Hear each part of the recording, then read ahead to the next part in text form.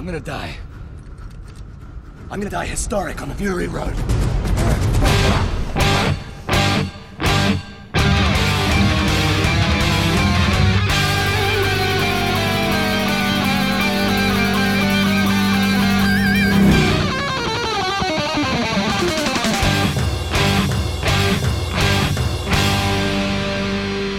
Welcome to the Mad Max Minute, where it's just like Aretha Franklin said, chain, chain, chain. Chain of fools in Mad Max Fury Road, 1 minute at a time. I'm Rick. And I'm Julia. And today we're talking about minute 32, which begins with Max getting a nasty bit of metal out of his neck, and it ends with Max getting ready to perform some ballistic amputation. I cannot believe you. You gave me the assignment of the needle coming out of his shoulder. All right, well, Ew! The reason I asked you to do it is because there is a video on YouTube by Lindsay Ellis, and she talks about planting and payoff in movies, and she uses Mad Max Fury Road as a good example of that.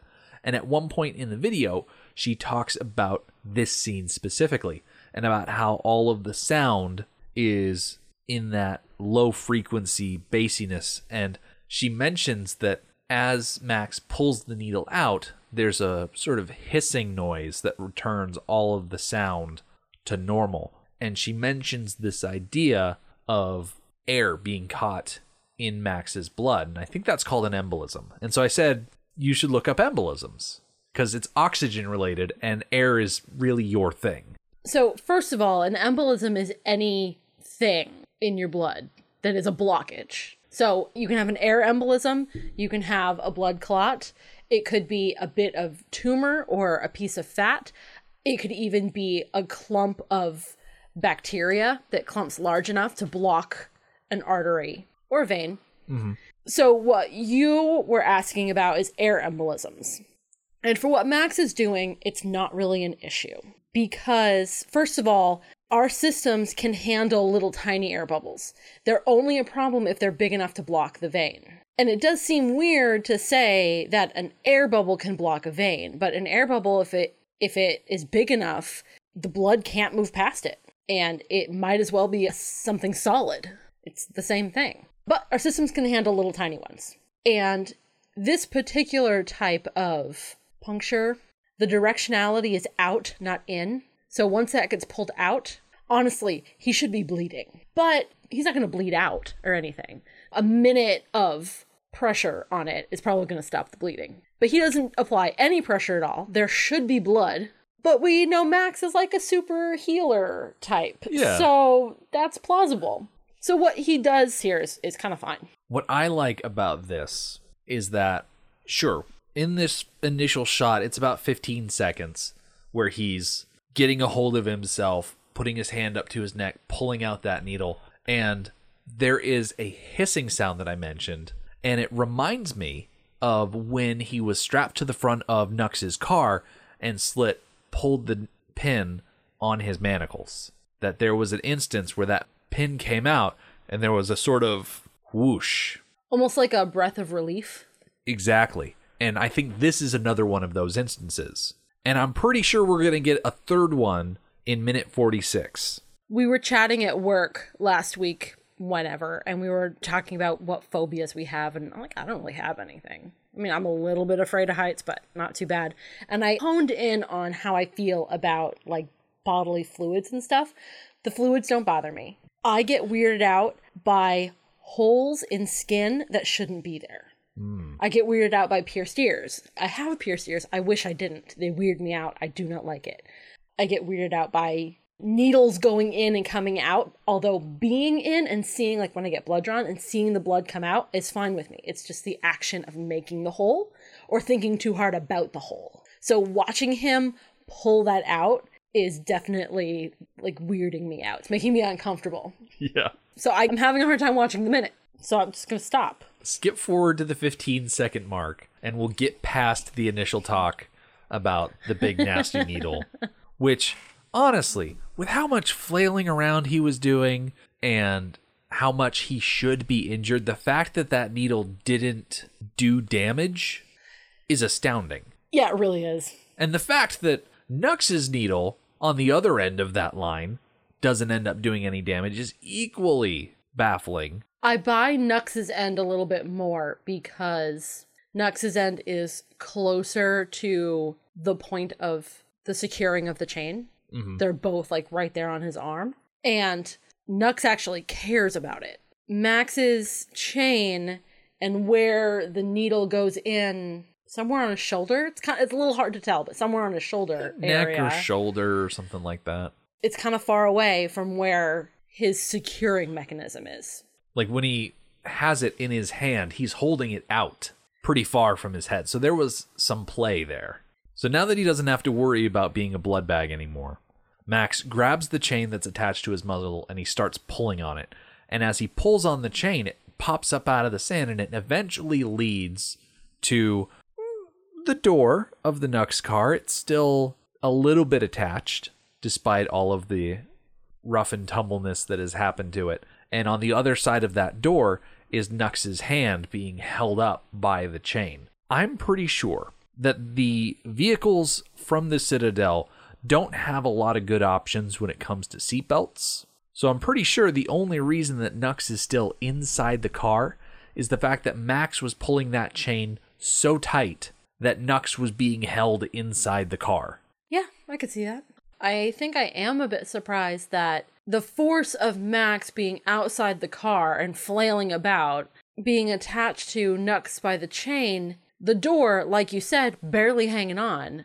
I'm kind of picturing that physics would pull Nux out, popping the door off.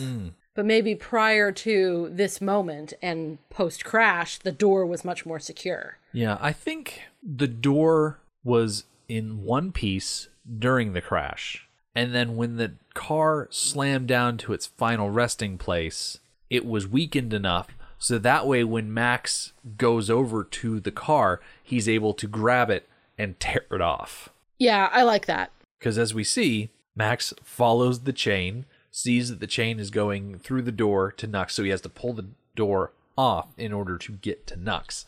And Nux is out like a light. He's not going to be awake for a couple of minutes now. Do you think that Max realizes that Nux is alive, just unconscious, or do you think that Max thinks Nux is dead? I think Max would prefer if Nux were dead, because it would simplify things for him. It would, but it doesn't actually seem to make a difference. Of course, Max tries to manually take off the shackle first, but he does not hesitate to take advantage of the shotgun that is on the ground next to him.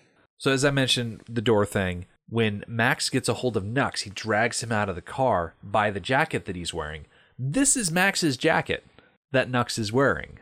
It's interesting that Max cares very much about the jacket. Yeah. He is personally insulted that Nux is wearing it, but that's not his priority right now.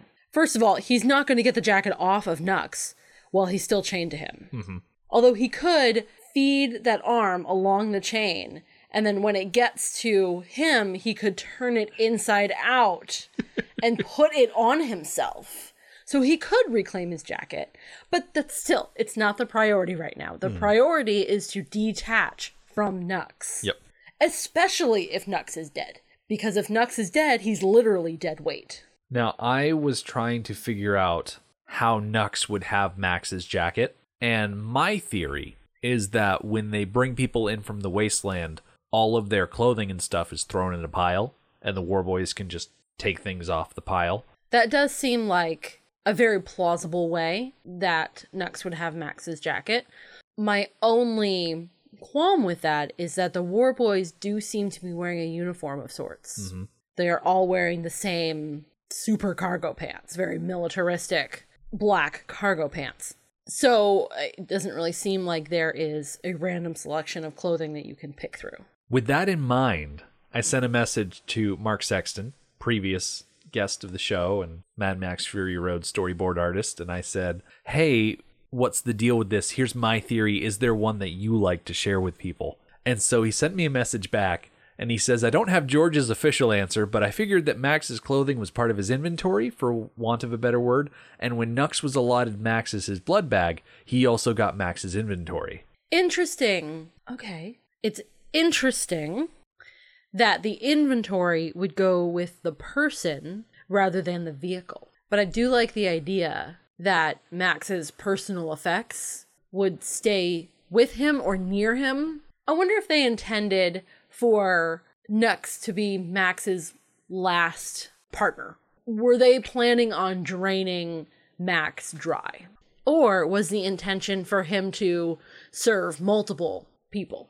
That the organic mechanic would know when to say when and know how to treat Max so that after a certain amount of time, he would be ready to be someone else's blood bag. Like have orange juice and cookies standing by for when Nux was done with him. Yeah, I mean, that would be the most efficient thing, especially when you have somebody unique like Max, who is a universal donor. Right. It might also just be a combination of the two ideas that Max's jacket is kept nearby his body, and since Nux was going out, he just grabbed it. Because you don't look at the blood bags and think, oh yeah, those guys still need their shoes, sort of thing. Like if Max is wearing boots, those are valuable commodities, so you think they'd be taken. Right. But it might just be in order to avoid having to worry about storing clothing or anything like that. They just leave the blood bags with their personal effects because it's just less complicated that way. And I think that goes for kind of everything that Max is wearing. I mean, his shirt is nothing to write home about,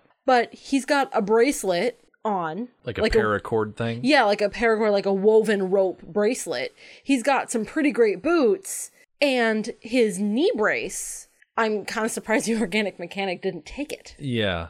And if the blood bag is never intended to leave his cage, then why does he still have all this stuff? Maybe he got this stuff back specifically because he was going on a field trip. Maybe. I just really like the idea that the organic mechanic can't be bothered with keeping track of all of that. So we just keep it with the person, whether they leave or not. Yeah. I don't want to worry about what he came in with. Just put it in a box next to him. I'm not going to inventory it. I don't have time for that. Because he's got wool boys that are running on empty that he has to worry about. That's very nice. You did a good job. Now that Nux is out of the car, Max gets to work with the, what's the word I'm looking for? Demanacling? I think technically that's what's happening here, yeah. Yeah. He starts pulling on it. He starts prying at it. He can't figure out the mechanism to get this manacle off of Nux.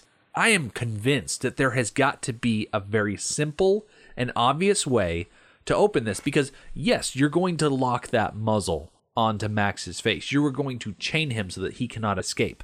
But if you are the person receiving the blood, it doesn't make sense to have all of that locked in place because you're there doing it voluntarily. The only thing that I can think of is that it would be to prevent the drainee from removing it. Although they have set up a scenario where the drainee should never be able to get that close. Although it's not like security's like super duper tight out there on the road. I'm willing to bet that if Max were looking at this manacle from the angle that we're looking at it, he would find a pin or a tab or something that would allow him to easily open it.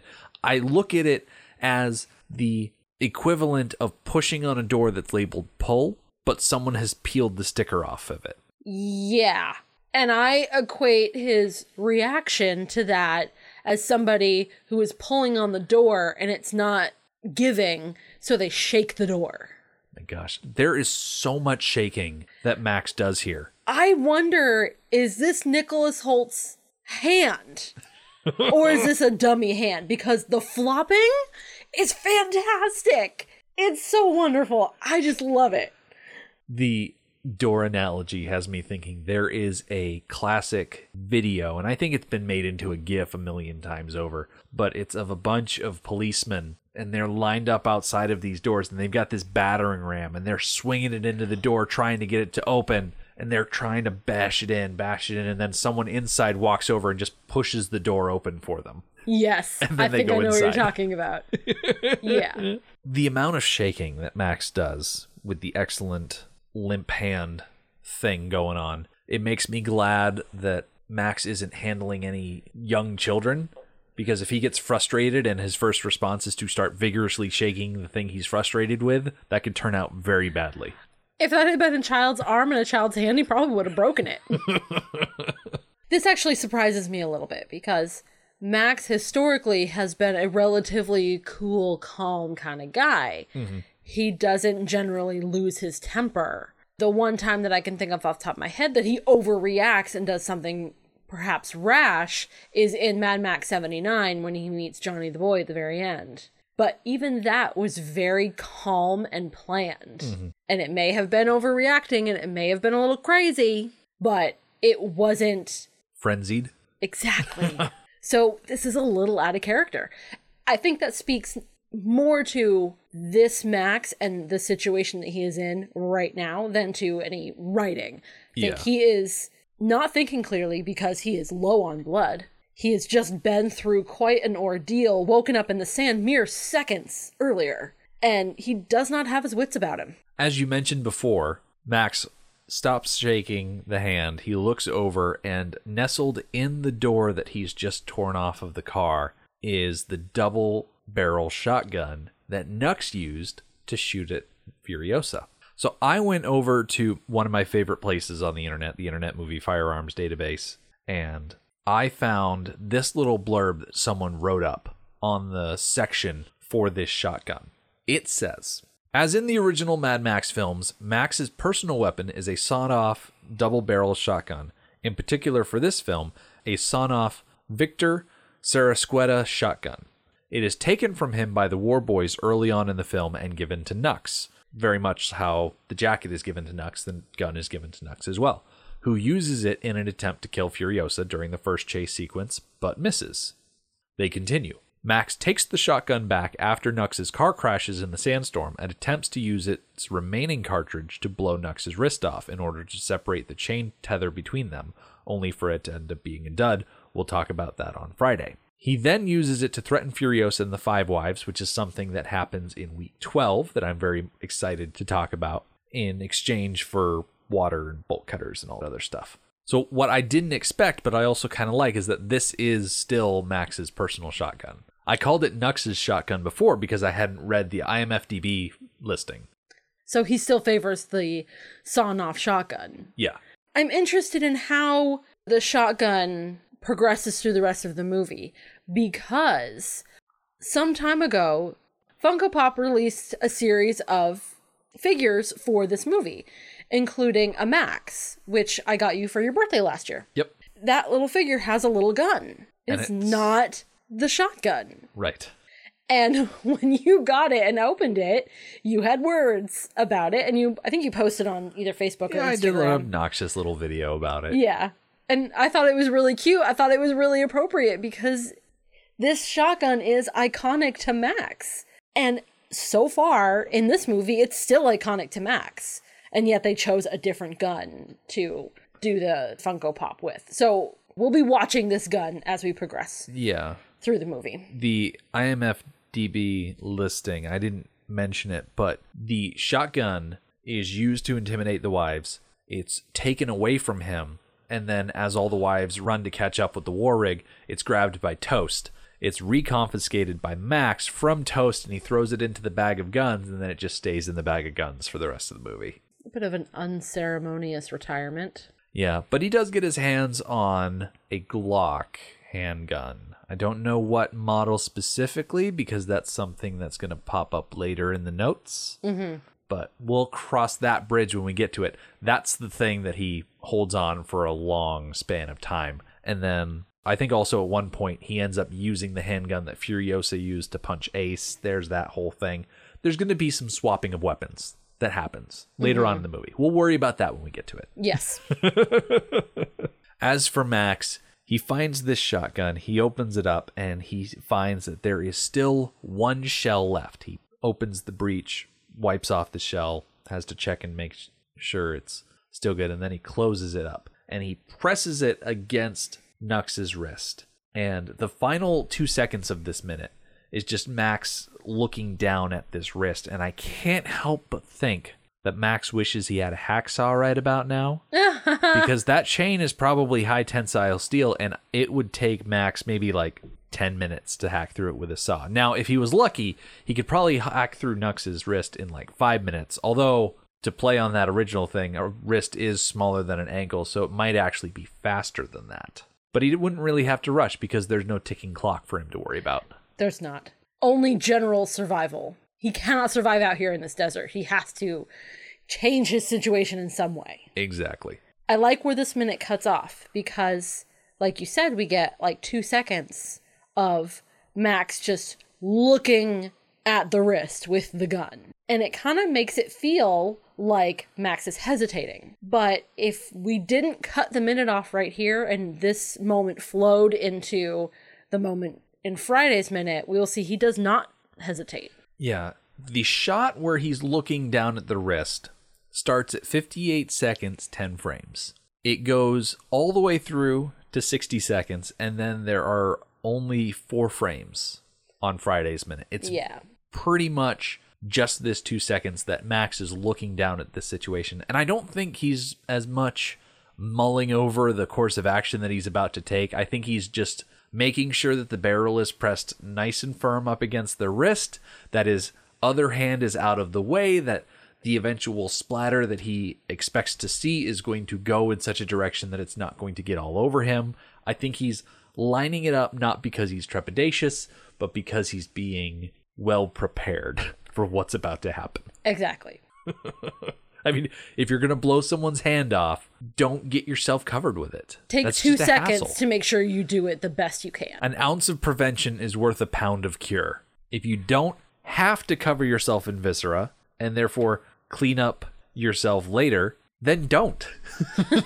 Take 2 seconds and be well prepared, like Max. If you learn nothing else from Mad Max Fury Road, learn that. So on that cheery note, we'll wrap for today, and we'll come back on Friday when Max's bad luck with shotgun shells continues. He'll hear something in the distance, and so he'll gather up Nux and they will hit the road.